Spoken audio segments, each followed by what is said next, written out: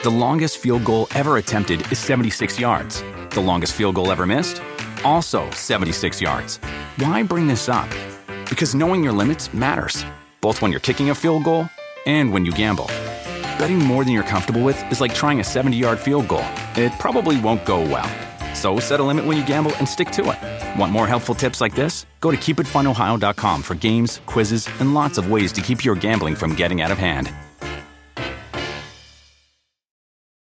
If a friend asks how you're doing, and you say, I'm okay. When the truth is, I don't want my problems to burden anyone. Or you say, hang it in there. Because if I ask for help, they'll just think I'm weak. Then this is your sign to call, text, or chat 988 for free, confidential support. Anytime. You don't have to hide how you feel. Dear listener, please close your eyes for this movie theater meditation brought to you by Fandango. Breathe in. Smell the fresh popcorn. Now exhale. Open your eyes and proceed to the best seats in the house you reserved on Fandango. Recline. Now, download the free Fandango app for movie times, tickets, and seats at your favorite theaters. Fandango. It's your ticket to the movies. Boss tell you that, hey, when you're here in person, it's a great show and you should move up and hang out with Chris more? I miss you. Oh, you're not here. Oh, sorry, you're somewhere else. Man, it was so fun being around you that last few days. Now you're gone. I'm all by myself again. Damn. 16 minutes later. Are you freaking kidding me? It's really damn good. What Kool-Aid are you drinking? I don't know. I'm drinking the Kool-Aid where the team can be worse than football and then go to the Super Bowl the next year. That's the Kool-Aid I'm drinking. I'm in reality. You're in if world right now. Ifs, whats, buts, do this.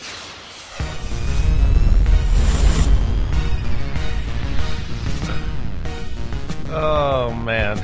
We fight, but we don't fight. We never get mad. No. We don't even have to have hey, are you okay? Yeah, I'm okay. It's fine. It's good. We don't even have that communication after the fact. It Not happens. at all. We say what we think. We don't get upset, and we keep going. People enjoy it as long as it doesn't last too long. It sometimes makes the loyal viewers and listeners a little nervous because they think we mean it. They think that this is the first step towards some sort of a separation after 6 years. My God, it has been 6 years as of August. Right. I think it's August when you officially started in 2017. So the show is PFT Live. The show itself has been around in some form or another since 2011. All the way back to a digital show, digital only. Now it's digital streaming on Peacock, home of an exclusive wild card playoff. Boom! Coming January 13, 2024, $4.99 a month. I'm going to say that every day. $4.99 a month. $85, which also isn't free. Nobody complains about buying Sirius. It's not free either. People have that. Everybody has that. You don't need that. You got free radio everywhere. You buy Sirius, it's more than $4.99 a month. I don't hear people complaining to me about that. So stop it. You're still getting complaints? You're still getting things in your email about this? You are. Wow. Yes. I know it's a hot button I topic. should get right. I need to talk to somebody at NBC about getting a little more money because in addition to my regular duties, I'm doing customer service. Now, they may not be thrilled with the messages I'm eventually communicating to some of the customers. Are we recording these? Do you record these messages just in case? This is on a recorded line for customer service purposes. No, I'm spending more than I want of my time fending off those who are still pissed about the Peacock game. And then when I do radio spots now, I'm the unofficial Peacock NBC representative that they want to ask questions of about this, and I put my spiel out there, some version of what I said the other day. It's only $4.99, and you are not tied for the rest of your life to the streaming services you already have. All you have to do, if you think you have too many, is pick one and get rid of it and get Peacock. Folks, it isn't all that difficult. Anyway, speaking of streaming, I don't know if you saw this, Chris. You were talking about watching the basketball game or not watching the basketball game. My son had a baseball game, so I didn't get to see it. It was a late. I was under the lights. It was a cold night in the Northeast. It was like 39 degrees, and I was outside from like 7:30 to about 10 o'clock last night watching 12-year-old baseball. Well, if you had your phone with you and if you have a YouTube TV account, you could have been peeking at the game while watching baseball. Point. Right. Apparently, well, or not, depending upon what time of the game you tuned into YouTube TV. There was a big to-do last night because at some point, with about 4 minutes to play in the game, and my dad told me years ago, if you watch anything more than the last 4 minutes of a basketball game, you're wasting your time. So this is it. Crunch time. Heat holding a small lead. TNT goes to commercial. Apparently, it was a commercial for the upcoming live-action version of The Little Mermaid. And the commercial played and played and played and played. And the game never came back. Are you kidding me? Watching on YouTube TV. Are you kidding me? It never came back.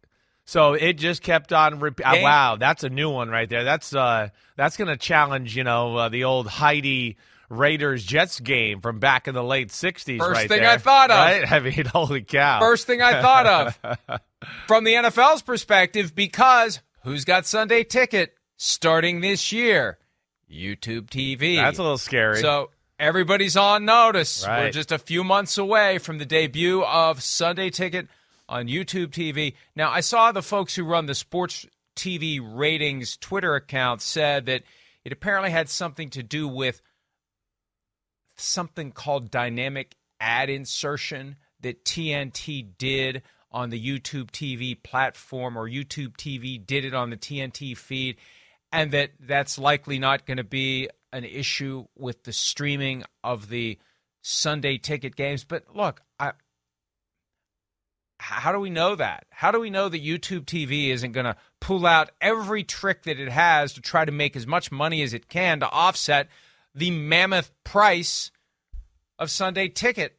It's not just going out and selling more subscriptions. It's selling advertising that gets embedded within these games. So YouTube TV, 345 Park Avenue, on notice. Not that DirecTV was a perfect product by any means. No, we hear it you. seemed like there were more issues last year than ever before. But there should not be. And I've had YouTube TV for several years now. I've never had an issue. It rarely, if ever, buffers. I wasn't watching last night. Boy, if I was a basketball fan and I had gone through that, I would be pissed today. So I'm just shocked that way. Get your stuff together, NFL and YouTube TV. Definitely. Like, Mike, you said it happened with, 4+ minutes left, and then it went through the entire game? Like, that's the shocking thing. I had no idea about this. I mean, that's what scares me about YouTube TV, like, as compared to our traditional TV or even DirecTV.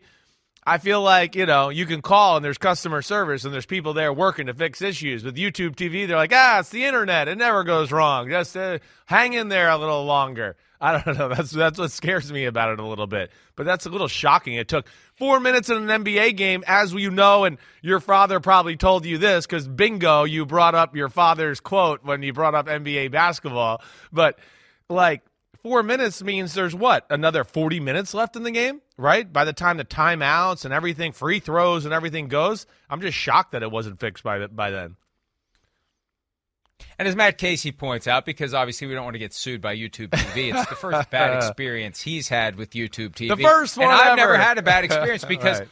I wasn't watching it last night, so I'm still unblemished record with YouTube TV. I mean, it is a great service, and as long as your internet is up, which, how often do you have an internet outage? And the internet outage consists of going down to the basement, unplugging the modem and plugging it back in, and then it's fine. Right. Rarely is it knocked out. I remember when I was a kid, you just accepted the fact that randomly, every couple of weeks, the cable would be out. Yeah, right. And you couldn't watch TV until the cable came back on. Yeah. And with the satellite dish, if it's raining too hard or if it's snowing, you're screwed. Yeah, right. So this works great. And what's great about it is, when I was up in Connecticut on Sunday through Tuesday. Right, looking for houses to move up here. Pop up your phone. Yeah. No, yeah. Are you done? Yeah. You barely got started. I would pop up YouTube TV, and it's like being at home. It asks you, are you there temporarily? Yeah, and you can watch your local channels. You pull up your library of shows. You watch whatever you want.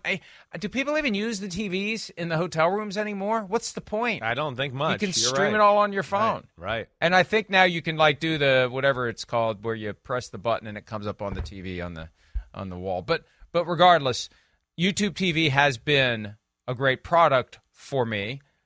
I hope it's a great product for the folks who have Sunday Ticket. And it's just one of those things where it's a warning.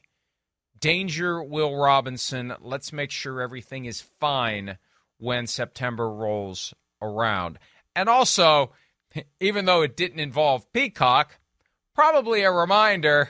Let's check that. Make sure that Let's make sure that glitch is out of our system. Right. Extra capacity. Right. That there is no glitch. Because that's one of the complaints I got from people. Well, you have issues too. Remember the day that you were green? It's not a streaming issue. Remember the day I was green? Oh, yeah, when you had jaundice. Camera issue. Right. It had nothing to do that was with great. Peacock, other than I was the color of one of the peacock's feathers. That was the only link to Peacock. My mom calling me after the show. Oh, honey, I think Mike's sick. I think something's wrong with him. No, Mom, he's okay. There was something wrong with the camera today. We don't know what went on. That was great. That was something. Every once in a while, we'll use a clip from that day, and there it is, the day that my liver stopped functioning, and I somehow managed to stay alive, despite being somewhere on the spectrum between yellow and green. Okay, anything else going on? This is the time of year where we can even burn extra time. I know, talking about things unrelated to the football. And it's funny. I watch Morning Joe every morning, and now I'm going to get emails saying, oh, you watch MSDNC. Well, yes, I do. Sorry, it's my choice. You watch what you want. I watch what I want. I enjoy Morning Joe. And Joe filibusters through the first 10 or 15 minutes about all sorts of crap, and it irritates the hell out of Micah Brzezinski, and it's funny. And so they waste time, too, and there's always an endless supply of politics to discuss. So if they can waste time, we can waste time. It's a funny dynamic. Every now and then I do see a clip, and I do chuckle, right? What was the one I saw like 2 weeks ago where he cursed or said something in like the opening segment, and she was all like flustered by it and told him to, be quiet or whatever. It's I can't imagine working with your wife in that type of job where you got to discuss some serious topics and you do get a little emotional at times. Oh, when he gets cranked up, he'll drop the S-bomb just like you do. And I think at least once, something had him really upset and he let an F-bomb fly. I mean, what the hell? It's not regulated by the FCC. You say what you want. That's where the world is going. We see it more and more often to the point where it's being normalized. I mean, we've all had all kinds of crazy shit normalized over the last 7 years. Why not? Why not the way that we always speak? I've said this for a long time. Life is rated R. I mean, if you were going to put a rating on your day-to-day life with a camera following you around, that's right. 99% of the population, it would be rated R, and the other 1% is lying. Yeah, kids got to learn sometime, Mike. That's right. That's why I stick to that. That's right. You got to learn sometime. That's right. And you never know when a 4-year-old's going to show up with Regis and drop the F-bomb. That's right. While Dad is hovering nervously, ready to slap his hand over 4-year-old Christopher's mouth as the F-bomb comes out at Regis. And as Danny DeVito is insulted by Chris Sims, who already at age 4 was taller than Danny DeVito, and said to him, "You're small." Isn't that what you said? I did. I looked at him. I looked at my dad, and I said, "Dad, he's really small." And I said it loud enough that Danny DeVito heard me.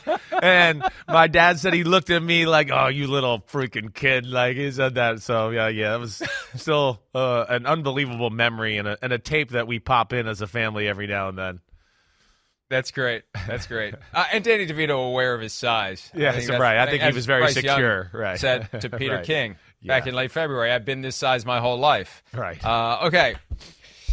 Let's talk some Cowboys. Let's Cowboys making some news because Dan Quinn had some things to say recently about this question of Micah Parsons. Now, by way of background, Micah Parsons said, apparently not that long ago, he's bulking up this offseason in the hopes of becoming, with the plan of converting to full-time defensive end. We talked about that a little bit. Hey, better place to get paid.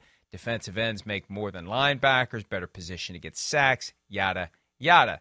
Here's Dan Quinn, the defensive coordinator of the Cowboys, from over the weekend, I believe, as part of the rookie minicamp when he was available to reporters on this question of whether or not Micah Parsons, an all-pro linebacker, will now attempt to become an all-pro full-time defensive end. So he is a pass rushing linebacker. Okay, so if you ever need position changes, come to me, okay? Not to any of the guys, and we can adjust for that. I think what he was probably trying to say is I'm really emphasizing some pass rush into my offseason.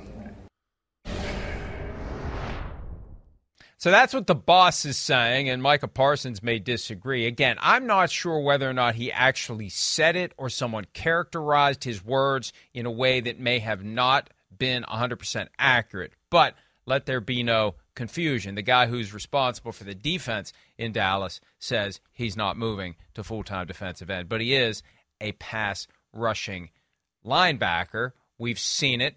They move him around. And that's the best thing you can be as a defensive player. Versatile. Play every position you possibly can. You can be deployed at a moment's notice here, there, and everywhere. It makes it harder for the offense, for the quarterback, for the line to know where the hell the red dot defender is, the guy that you always have to account for. Throwing on top of the fact that he has a tremendous skill set that you have to contend with, you never know where it's coming from. That's right. He's an unreal weapon. And you're right, there's a guy that, even at stand-up linebacker, that the quarterback, the center, the offensive line have to account for him a lot of the times in pass protection, even with other threats going on. Like, oh, they might blitz over here, but wait, Micah's standing up over here. So we can't have a back blocking Micah because that'll be a sack every time. So we got to figure out how to get one of our 5-0 linemen over there with also being able to pick up a blitz over here, right? So that's where he has great value. I think, ultimately at the end of the day, right, Mike? I mean, what do the numbers bear out from last year? Micah Parsons played defensive end somewhere north of, I was going to say 700 snaps almost, something like that. There. Here's it. If you're watching on TV here, you'll see that it's 859 snaps on defensive line. Off the ball, 203 snaps. So I don't think there's going to be much discussion when it comes contract time on the current course we're on here, right? That he's going to be a defense end. That's where it's trending. That's where it's going to continue to go. And, the other thing, Mike, is I don't even know if it matters for this guy.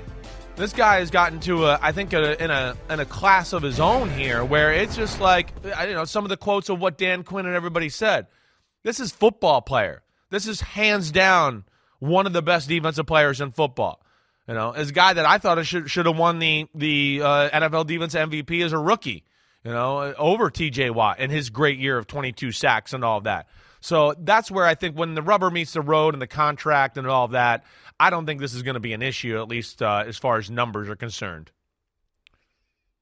Can we put that graphic back up? Because it is a dramatic shift right? From year one to year two. Crazy. 60-40 off-the-ball linebacker as a rookie, 80-20 the other way in his second year. And they realize he can do a lot of damage as a guy rushing from the edge. And in many respects, he's more effective and more valuable to the team when he's doing that. Stephen Jones, a guy who carries many titles, son of the owner and GM, is the most relevant as it relates to the future of the franchise. At some point, he'll probably be running the whole show. He said that what position he plays won't be an issue when it's time to talk new contract. He's a great defensive football player. That's his position. Right. And some guys are so good they transcend the label that you put on them. Exactly. It's not about saying, well, we have to pay you in relation to the rest of the market at your position. Right. Micah Parsons is a unicorn, one of one. Yes. And that's the downside of scratching off that lottery ticket and getting a big winner. The bigger the winner, the more you got to pay when the time comes to give him a new contract. And we both know from meeting with Micah Parsons, talking to Micah Parsons, he's a student of the business of the game. Definitely. He's not going to mess around when it's time to get paid, and he'll be eligible after this season. My guess is as soon as this upcoming season ends, Micah Parsons is going to make it clear, I won't be back until I get what I have coming to me. I think that's perfectly fine. He's one of those rare cases where after 3 years in the NFL, there's no doubt. You know how special he is. Like you said, he's transcendent. There's a reason for the first 2 years of his career, we all compared him, right, to Lawrence Taylor, and someone that was a unicorn of himself 40 years ahead of time. So, you explained it right when you talked about the player. He's special from all aspects. He's a physical specimen, let alone he's just got great instincts to play the game. He likes studying it. He's all over it that way. And then he likes the mentality of it as well. So it's like it's everything. Physical, mental, love of the game, great natural feel, has everything. I mean, and then the way he moves here. I mean, come on, this is a 250-pound man who's moving like a Saquon Barkley.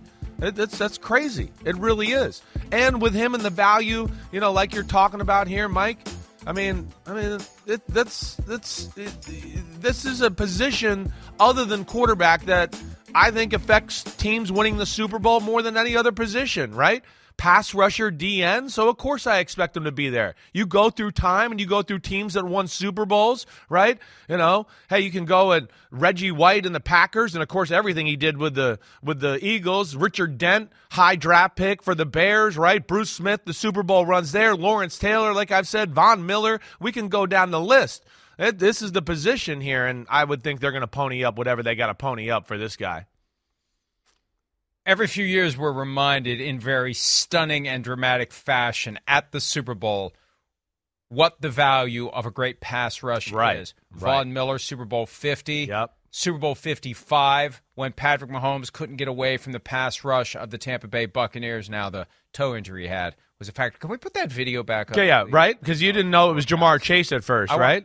Well, I didn't know it was Jamar Chase at first. I also have a question. How did Danny DeVito get out there? I know. Look at Deuce Vaughn. I know. My God. Right. My God, how small he is in comparison to the others. Well, he's 5'6", but see, this is where, size is different in the NFL because you go, wait, I've always been able to win with my speed and my quickness, and you're going to go, well, now you're on a field with a guy that's 255, and he's faster and quicker than you are. So, yeah, the size is a difference here. Here's Micah Parsons. That's Jamar Chase. I don't even care if they're not wearing cleats or somebody cheated the line a half an inch or whatever. That's just insane. Jamar Chase is arguably the most explosive receiver in football, not named Tyreek Hill. So it just tells you about Micah Parsons, what kind of athlete and specimen he is. Yeah, Micah Parsons, special, and he will be getting compensated accordingly. Highest paid player ever, Mike, in defense? You think that kind of money? Are we talking that? Oh, yeah. Yeah, right? As the cap keeps growing, it's always going to be. Highest paid in history, it sounds good for media purposes, but what's it going to be? The highest paid player in the sport is going to be making less than the highest paid player in the sport was at that position 20 years ago. It's going to keep going up because it's driven by the cap. I was back and forth yesterday, and I made the mistake. Hang on a second. I made the mistake of responding to this because I guess people get upset with this idea that these guys are making so much money. Why shouldn't they make this money?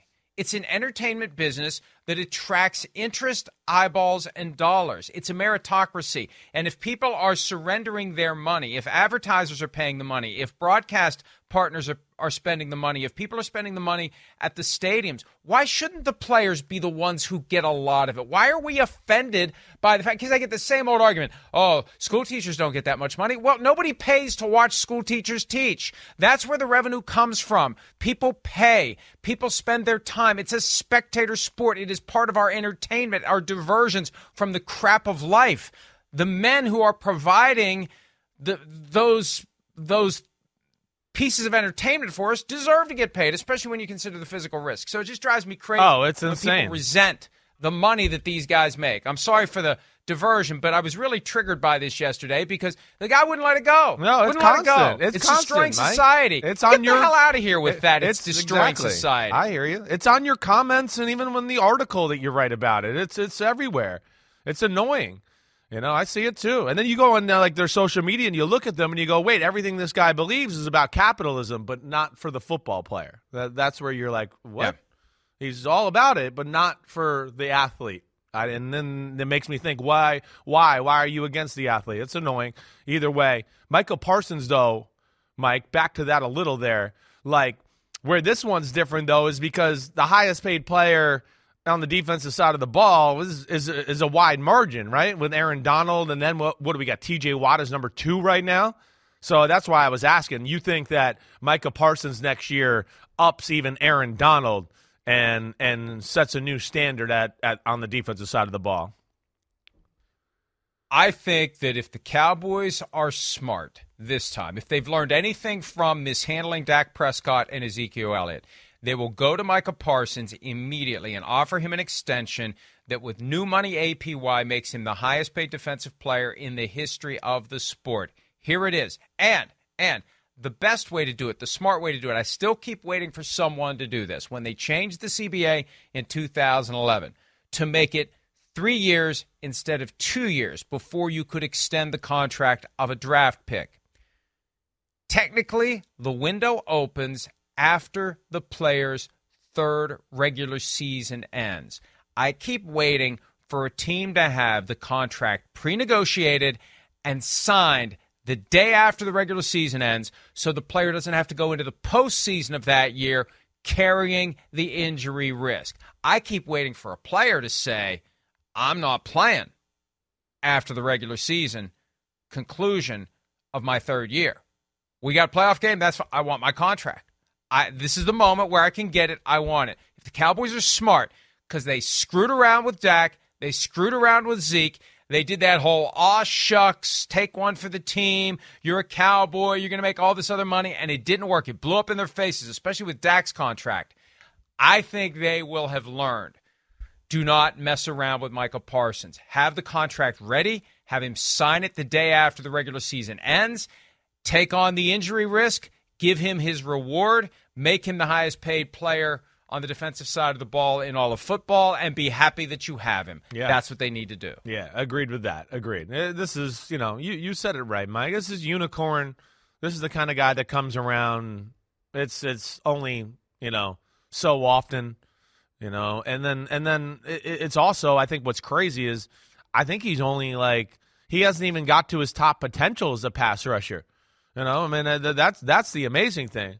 And I just, with a little more time and effort and, working on that part of his craft is the hand fighting, the body angles, having to read the offensive tackles and their sets and their footworks and where their hands are. I think he's only going to get better. Because, when I talk to coaches that, play Micah Parsons and Dallas Cowboys, that's the one thing they always say. It's it's not that his moves are that great. He's just such a physical freak that people still can't block him. And that they even say, man, when he starts to learn some different variety of moves and things, watch out. And I think we could see that this year. This is an awesome football player, like you said, and a guy you can't take your eyes off of when he's on the field. They would be, they can't.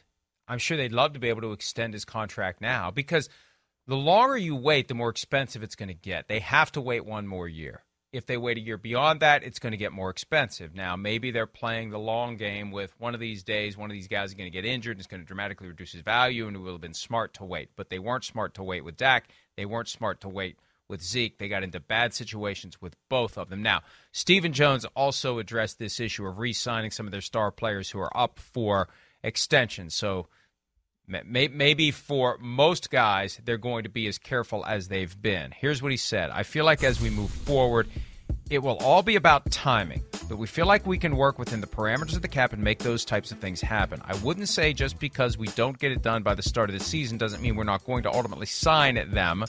We're currently at a big number with Dak, so when the really daunting part comes is when you move from a rookie contract to making the type of money quarterbacks make now. Don't blame it on Dak. Blame it on yourself for screwing around and putting Dak in a position of extreme power where he was able to leverage the best quarterback deal out there because it combines high APY with short duration. Gets him back to the table sooner, and he's already got them over a barrel again after 2 years of this 4-year contract. The cap number's high, and he's got mechanisms built into this contract that if they don't get it done, he becomes a free agent. They can't tag him the way the voids work, and when they kick in, it's been perfectly and expertly negotiated to set him up for another huge payday or a trip to the open market. And the sooner they do it, the better off they're going to be. But don't blame it on him. Blame it on yourself. It's not his fault. It's your fault for mishandling the situation. He's gotten paid, and now what they need him to do is a contract that reduces his cap number. That's on them to figure it out. And it's going to be interesting this time around because are they going at what point are they going to say start over? Right. Start over, or wait. Are they even tempted to do that? Right. I know. I'm with you there in that part of it being very intriguing and going, wait, would they start over? Right? Or they're going to let them know that, like, listen, you're not these guys. Sorry, you're good, but you're just not them right now. You're not. You know, Dak Prescott's year was underwhelming last year. I'm a big Dak Prescott fan. You know that. He's been consistently, like, in my top 10 quarterback rankings and that. And I think there's been more value than people have realized. But last year was not a great year. He didn't take care of the ball. He missed throws. He didn't make as many plays, right? He's still really damn good. But he's being paid as a starting quarterback of the Dallas Cowboys to be the man and win and pull through in some big moments when they weren't supposed to win the game. That's what you're being, and that's where Dak Prescott is. It's a part of his career he's missing right now. Let alone it's like, no, you got beat on as the better team at home against Green Bay and Aaron Rodgers, right? We've seen some of that. We've seen them lay some eggs in some playoff games. And then, of course, last year with the way the year ended, I mean, he played really bad in the NFC divisional game. I mean, really bad. He threw 2 interceptions in really two of the most crucial moments of the football game that were inexcusable for a guy like him, let alone the last game of the regular season against Washington that was really bad too. So, there's got to be a little bit of a bitter taste in the Cowboys brass's mouth there a little bit. Oh, he knows because the content team made sure he knew. That's right. And the Chargers made sure we knew. And we're reminded of it in the schedule release video last week. I'm looking at his contract now. Yeah. And look, they did 4 years, $160 million, $40 million per year, which at the time they did it in 2021 wasn't top of the market. It was $5 million short of Mahomes' APY, but as I explained at the time, it's a much better contract because of the cash flow, right, and because it's only 4 years. Right. It's not 12 years. It's 4 years. You're back at the table. You get another opportunity. But given the restructuring they've done to manage the cap numbers, they've got him to a point where his cap number for this year is $26.8 million, which isn't bad. No. It's not bad. Here's the problem. Next year, it's $59.4 million. And you can't restructure in the last year of a contract. I mean, you can with voidable years. You can convert, and then you have, but you can't do it as easily as you can when you have years left.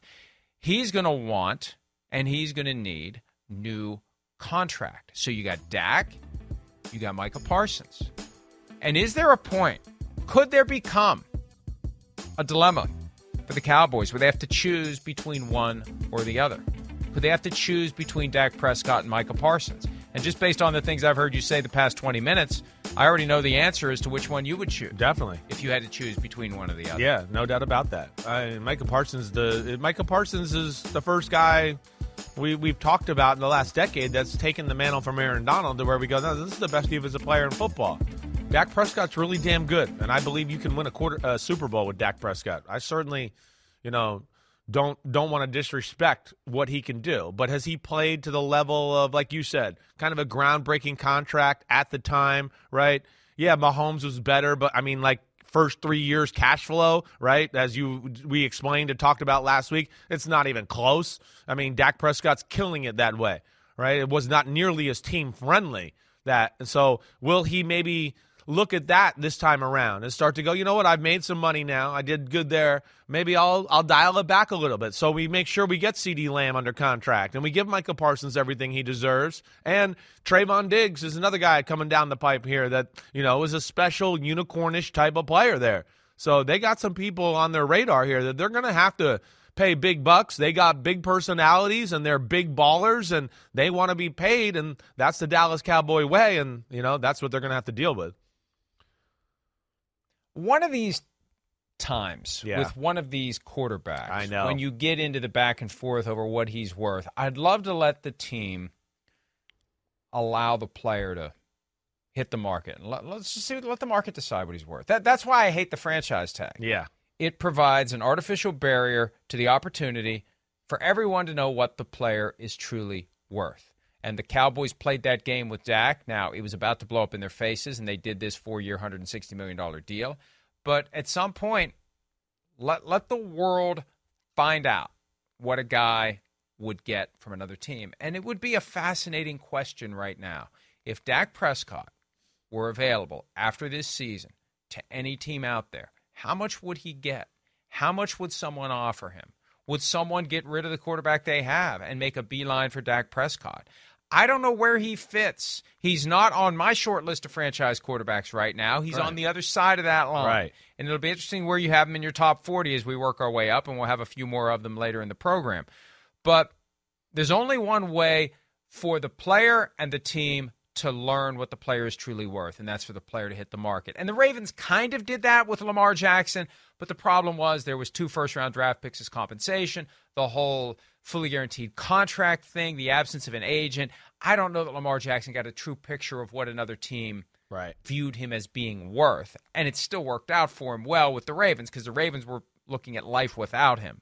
But I'd love to have a chance to find out what the rest of the league thinks of Dak Prescott, because that would be the best way for he and the Cowboys to get a fair contract that carries them into the future if they choose that they want to keep continuing. I think what happens, Chris, is that because they found him in round 4 and they've developed him into this franchise quarterback, there's a certain amount of ego and pride that prevents them from saying, we're going to start over again. Right. I really feel like they take ownership. They take too much ownership and too much ego of their draft picks. It creeps into their business decisions. Yes, right. I'd agree with you there, right? I feel like to Ezekiel Elliott, that you could kind of speak to that with that contract, that it got a little personal because he was their guy, and they went out on a limb and took a running back in the top 5, and he was really good early on in his career, and they got backed into a corner and paid him too much money. I feel like it's a little bit like you said. You know, they backed themselves into a corner here a little bit with this conversation with Dak Prescott, but also have, like, let us have little warning signs that they're not always, like, exactly pleased or they want more from them at the position. You know, whether it's, you know, being thrown under the bus by the media team there and the social team there in Dallas, or, you know, I think of like 2 years ago, I think they played at Seattle, right? Do you remember after that game where Jerry Jones made some comments like, man, well, their quarterback ran around to make some plays. I wish our quarterback would run and make some of those plays and do some of that stuff, right? You know, I feel like, you know, they almost realize he's not superstar to a degree. But again, it's like, okay, we got one who's good. He's not, you know, Mahomes or Allen or that kind of guy, but he's good. And we don't know what we could get or what's going to be better than him at quarterback. And because of all that and the things you explained and his good start to his early career, I think they backed themselves into a little bit of a corner there as well. But as we saw just with like the Niners and Brock Purdy, when Cooper Rush was playing quarterback, the Dallas Cowboys were still a really good football team. And to your point, I know, when is one team going to have the guts to maybe make that decision?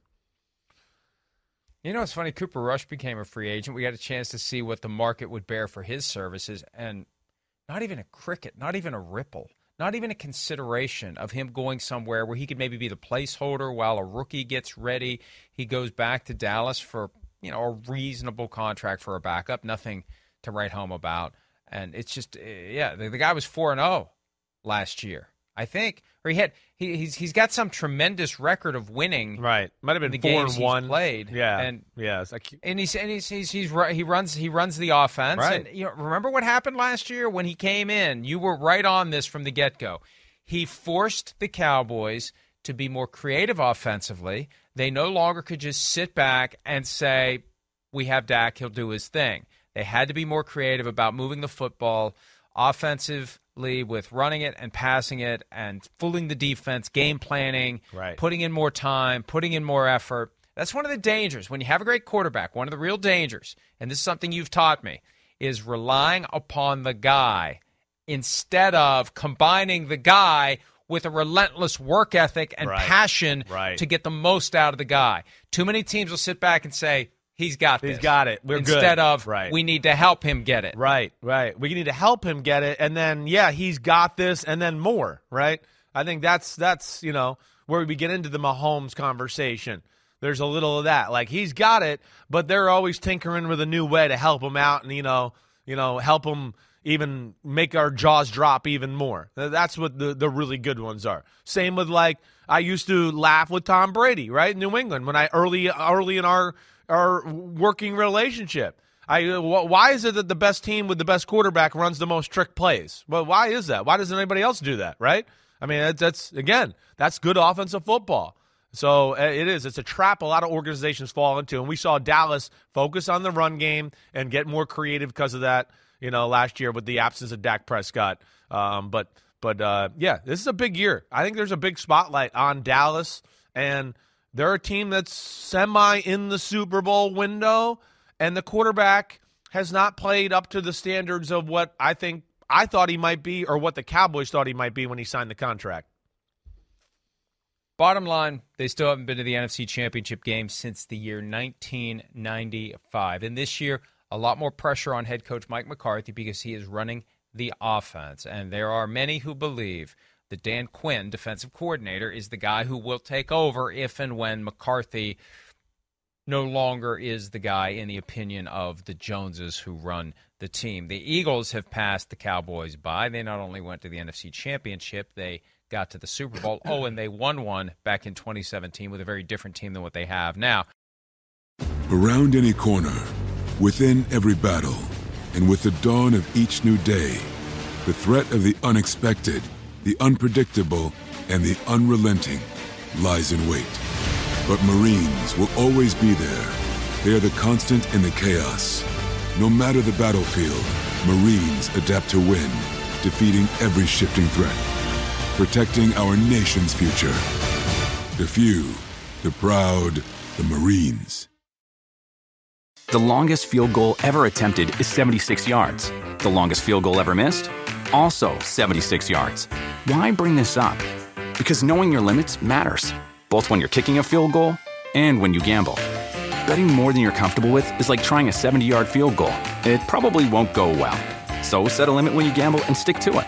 Want more helpful tips like this? Go to keepitfunohio.com for games, quizzes, and lots of ways to keep your gambling from getting out of hand.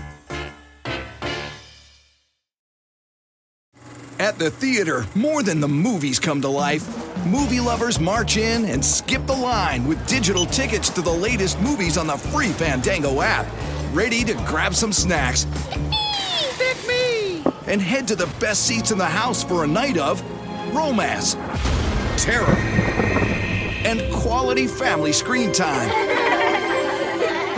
Visit Fandango.com or download the app today for your ticket to the movies. Here is a little from tight end Dallas Goedert, receiver A.J. Brown, about getting over their loss to the Chiefs in Super Bowl 57. After the Super Bowl, I couldn't wait to get back.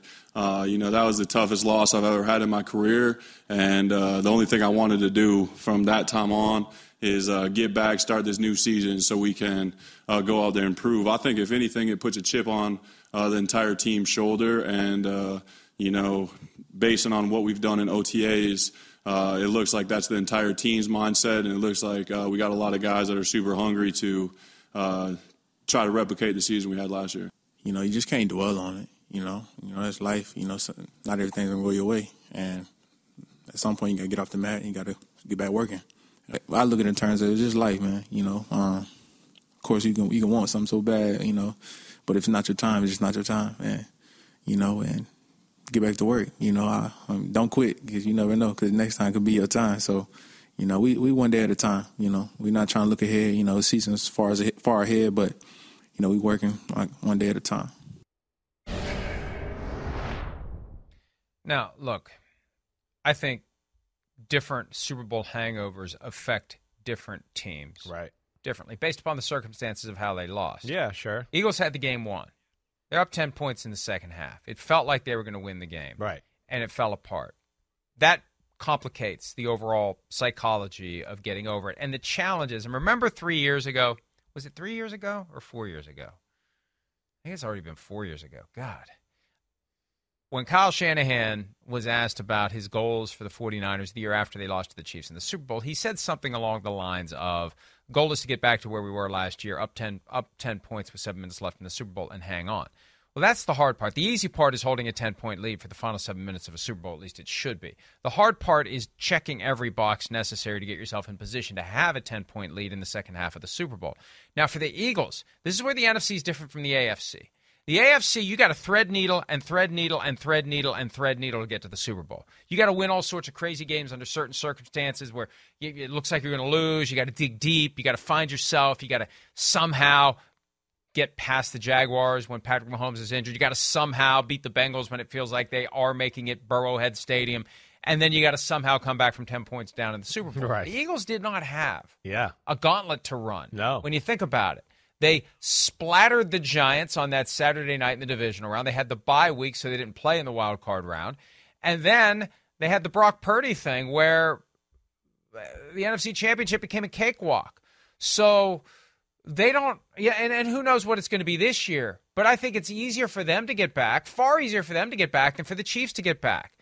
But it's still not simple. Right. It's not – you have to put yourself back in what Dennis Green called the valley of 0-0 and fight your way out of it when teams are going to be gunning for you, maybe more than they were last year. But I don't write them off. I don't say, nope. Last year was your chance. That was your window. The window's closed now. Yeah, the window's wide open for the Eagles. Yeah, it is. It's why they're just starting the lifeline of this team. That's what's amazing. That's where I don't think they're going anywhere. Like where I could see maybe a Super Bowl hangover just a little bit early in the year, right? But this is the best roster in the game. And it was the best team in football last year. And to your point, I think you're spot on. We brought that up during the Super Bowl a little bit, during that week that, we felt that the Kansas City was used to being, we're in a close football game. We questioned whether Philadelphia, what they would do and how they would handle that. That was the first game all year that Philadelphia threw haymakers and landed them and knocked them in the head and slapped them in the face and did everything else. And it was the first time all year a team got up and said, so, we're coming back. We don't care. We're going to start throwing punches too. You knocked us down. So what? And I think there was a little bit of like, oh, no. Oh, wow. And then like A.J. Brown, who I love. A.J. Brown's becoming one of my favorite players in football. His realness and how he talks, how he handles social media, he's amazing. But like he said after the Super Bowl, when we went down and kicked that field goal and didn't score the touchdown, it crept into their head. Wait. They didn't go down with some of our haymakers. They're here. Mahomes is going to go down and score. Oh, no, we could lose this game. And they hadn't been in a lot of those scenarios where, like you said, the Chiefs are like, well, we do this every other week. This is no big deal. We did this on the way to the Super Bowl a few years ago and won the Super Bowl. So, okay, we're coming back. We don't care. We're used to brawls. I think it's a very valid point there, Mike. It is a total different mindset in those two conferences right now. And you're right, easier to get back, harder to win. Yeah. Because the AFC champion, whoever it may be, will have emerged from that meat grinder where they are ready to deal with adversity. The Eagles had it a little too easy on their path to the Super Bowl, and maybe they weren't ready. Maybe in those key moments they got a little tight because they hadn't been in those key moments, right? With the Nick Sirianni propensity to go for it on fourth down, I was critical of two occasions where I thought he should have gone for it on fourth down. Right. But he hadn't faced that moment where the season is flashing before his eyes. He hadn't had to deal with that in the postseason to maybe have himself in the right mindset to know, I got to go for it. I can't play it safe here. I can't coach to lose. I have to coach to win, or coach not to lose. I have to coach to win. So, a point that was on that graphic, if we want to put it back up, Super Bowl hangover. Yeah, let's talk about that for a second. It depends upon the team. It depends upon the year. It depends upon a lot of factors. But here's the reality. Only once since the 71-72 Dolphins has a team lost the Super Bowl and come back the next year and won the Super Bowl. And that's the 2018 Patriots. After they lost to the Eagles, a heartbreaker, shootout, they got back and won the Super Bowl the next year. It is not easy to do. And that's all the fans of the team that lost the Super Bowl want. They want to get back to the top of the mountain and be the one to plant the flag. It's not a satisfying experience if they got back to the playoffs the next year. It's expected they're going to get back to the playoffs. It's expected they're going to compete for the Super Bowl. The fans of the team that lost the Super Bowl aren't going to be satisfied until they win it. And only once since the Dolphins, who lost Super Bowl 6, to the Cowboys, and then went undefeated the next year and won Super Bowl 7. That's the only time it's happened since then was when the Patriots pulled it off. So if the Eagles, and obviously they aspire to do it, every team aspires to win the Super Bowl. We know that. It's just not going to be easy to do because it rarely happens, Chris. And, whether it's you played a longer season, you have a bigger target on your back. Exactly. You forget how hard it was to get to the top of the mountain. You take for granted the climb. Right. It's hard to put yourself back in that spot and climb again. Whatever it is, there's a lot of factors. And we're talking about a third-year head coach that's going to have to navigate his team through these various factors that teams rarely successfully surmount to get to the top of the mountain. No, listen, it's not easy. Is it overblown subject to a degree? Maybe, right? I think that we've gotten caught here in a phase of the last 10 to 12 years where you could talk about this a little bit, and we've, had some marquee quarterbacks who are able to overcome that, and some teams that I think are marquee that are just, they were so good and their quarterback, like a Mahomes or whatever, they're not going to let the team die down. Brady, whoever. They're just not going to, it's not going to happen. It's like, okay, hey, we're going to go back, and here we go again, and I'm going to be the driving force and lead us. But it is still a real thing, and it is not easy, like you said, to come back, from the most devastating loss of your athletic career. That's and like you said, you put in all that time and effort all year long, and you're envisioning what's our life going to be like after we win this Super Bowl, and what the night's going to be awesome after the game, and this is going to be so fun, and then you lose, and it just feels like the whole year was lost. And, of course, it was a great year by the Eagles, but I'm sure they feel like, not to say it's a waste of a year, but certainly feels like that when you don't come away with the main prize. We will have a draft later in the program of the best non-quarterbacks in the NFC East. We have been doing that division by division. Meanwhile, the team that A.J. Brown came from a year ago, the Tennessee Titans, they went from number 1 seed in 2021, lost to the Bengals in the divisional round, failed to make the playoffs last year, surrendered the division to the Jacksonville Jaguars.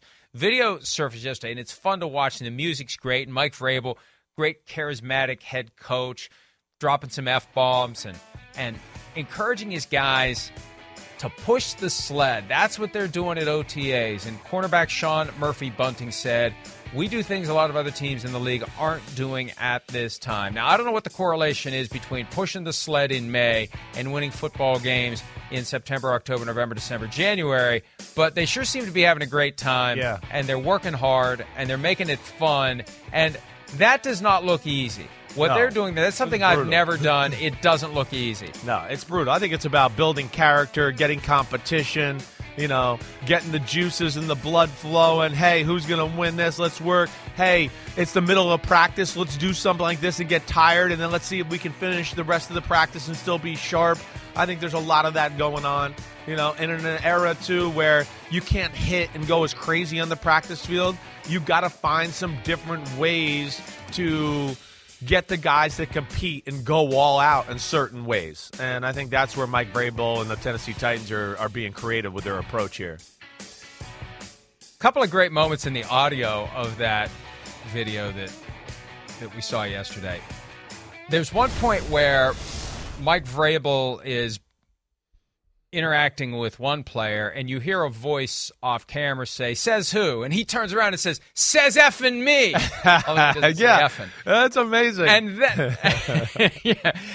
then, and then, if you watch the video and you go to about 52 seconds in, I swear someone refers to Vrabel as the ham man. Now, maybe that's just selective hearing on my part, right? Because I really want to think that the prize he got for being the PFT Coach of the Year for 2021, a honey-baked ham, at his request, that started this whole very expensive habit that is coming to an end, frankly, in 2023, or at least it's going to be revised dramatically. But I'd like to think, and I'm telling myself, lest anyone tell me otherwise, the accurate facts, that they call him Ham Man because he got a ham for being the PFT Coach of the Year. I wouldn't be shocked. I wouldn't be shocked. And I wouldn't be shocked if he's like told, a lot of people how much he likes ham. I mean, the fact that he could call, you talk to him on the phone or wherever that conversation happened, and he wants a ham and to send it down, it obviously means it's on the forefront of his brain there. He likes it a little bit. But he's got... Well, here's how it went. Because he didn't bring it up. I did. Yeah. Quick story. Yeah. For those of you who haven't heard it yet or have forgotten. I texted him, congratulations, you're the Coach of the Year. He said, what do I get for it? And I joked, a canned ham. And he said, I like honey baked. So I sent him one. So it wasn't like he brought up the ham. I brought up the ham as a joke. Yeah, well, he didn't blink once you said it, though. He was like, damn, I do like that, actually. So there was a liking there. But, that's where he's direct, right, up front. He was as a football player. I think, as we always talk about, players want that. That's all they want. Just shoot them straight. That's the number one thing. Don't BS me. Don't politic me. Don't schmooze me. Do I need to get better? Am I doing good? What do I need to work on? If you got to tell me some 4-letter words along the way to get me to do better, sure, fine.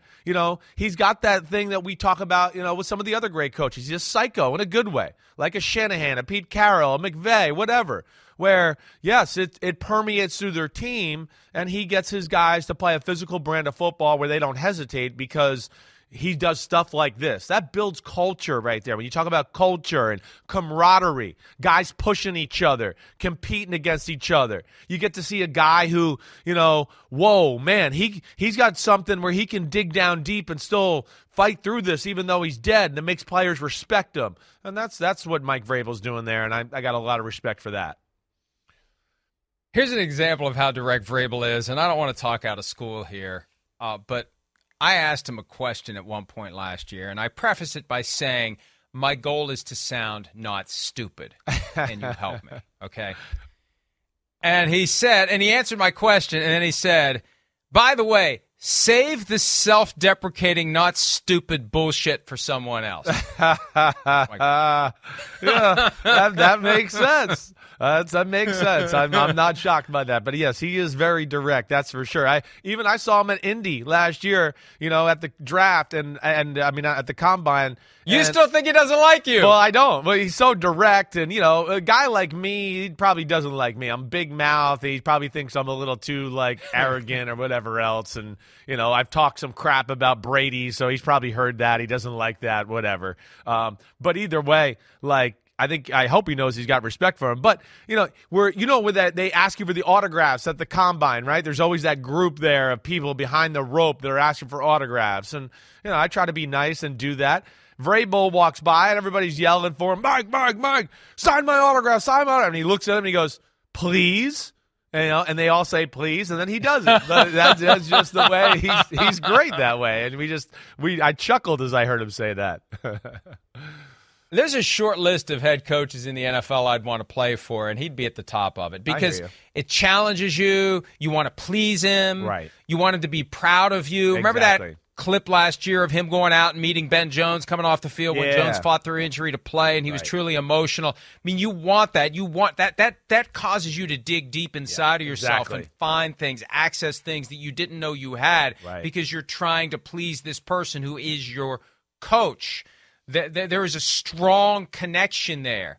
I tell that story all the time about when I was a kid, the coach who would kick me in the ass if I was standing around, and how that still drives me today to never stand around for fear of being kicked in the ass. It stays with you. Maybe not, the best way to develop someone, but, But some it is. It worked to a certain extent. Some it is, yeah. Guys like you and me, it is good. It is. I'm the same way. I hear you. It's got some benefit there. Now, as a coach, you got to know who those guys are, and sometimes you got to be a little more delicate with other people. And I think he, first off, doesn't want those kind of guys on his team, so there's not very many of those delicate people. And then second off, I think he's got the touch to do that either way. So he's a damn good coach. I'm with you, Mike. And on the issue of children, precocious, potentially misbehaving, potentially profane. Oh, my gosh. Here's a little clip. How did you guys get this? There he is, man, sitting with Regis. Look at him. He had a giant head at the time. No wonder. You could have stomped Danny DeVito. Look at that smile. That's amazing.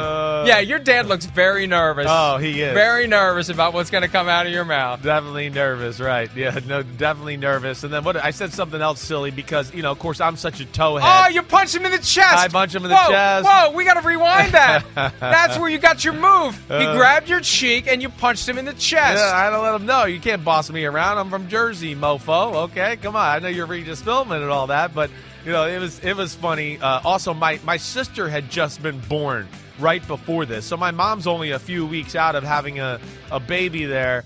And he asked me about my sister and what she looks like. And, I'm a towhead. My dad's nickname growing up was Whitey in Louisville, Kentucky, okay, just to give you some, knowledge there. But my sister came out with darker hair. So Regis asked me, so what color was your sister's hair? And I said black, right? And then he made a big thing about it. Well, what's daddy been doing? Or who, he kind of made like, whose kid is this? And all that. So it was really, it's really funny. And it kind of lasted the test of time there. But look, he gets the blow to the chest. That's where you learned how on TV to hit someone on the chest. Regis got it before I did. And that's probably the only time Regis got it. I get it all the time we're together. That's great, though. That's great. All right, let's take a break. Alex Smith has a strong opinion on whether defensive coaches are good for young quarterbacks. We'll delve into that when PFT Live continues right after this. The longest field goal ever attempted is 76 yards. The longest field goal ever missed? Also 76 yards. Why bring this up?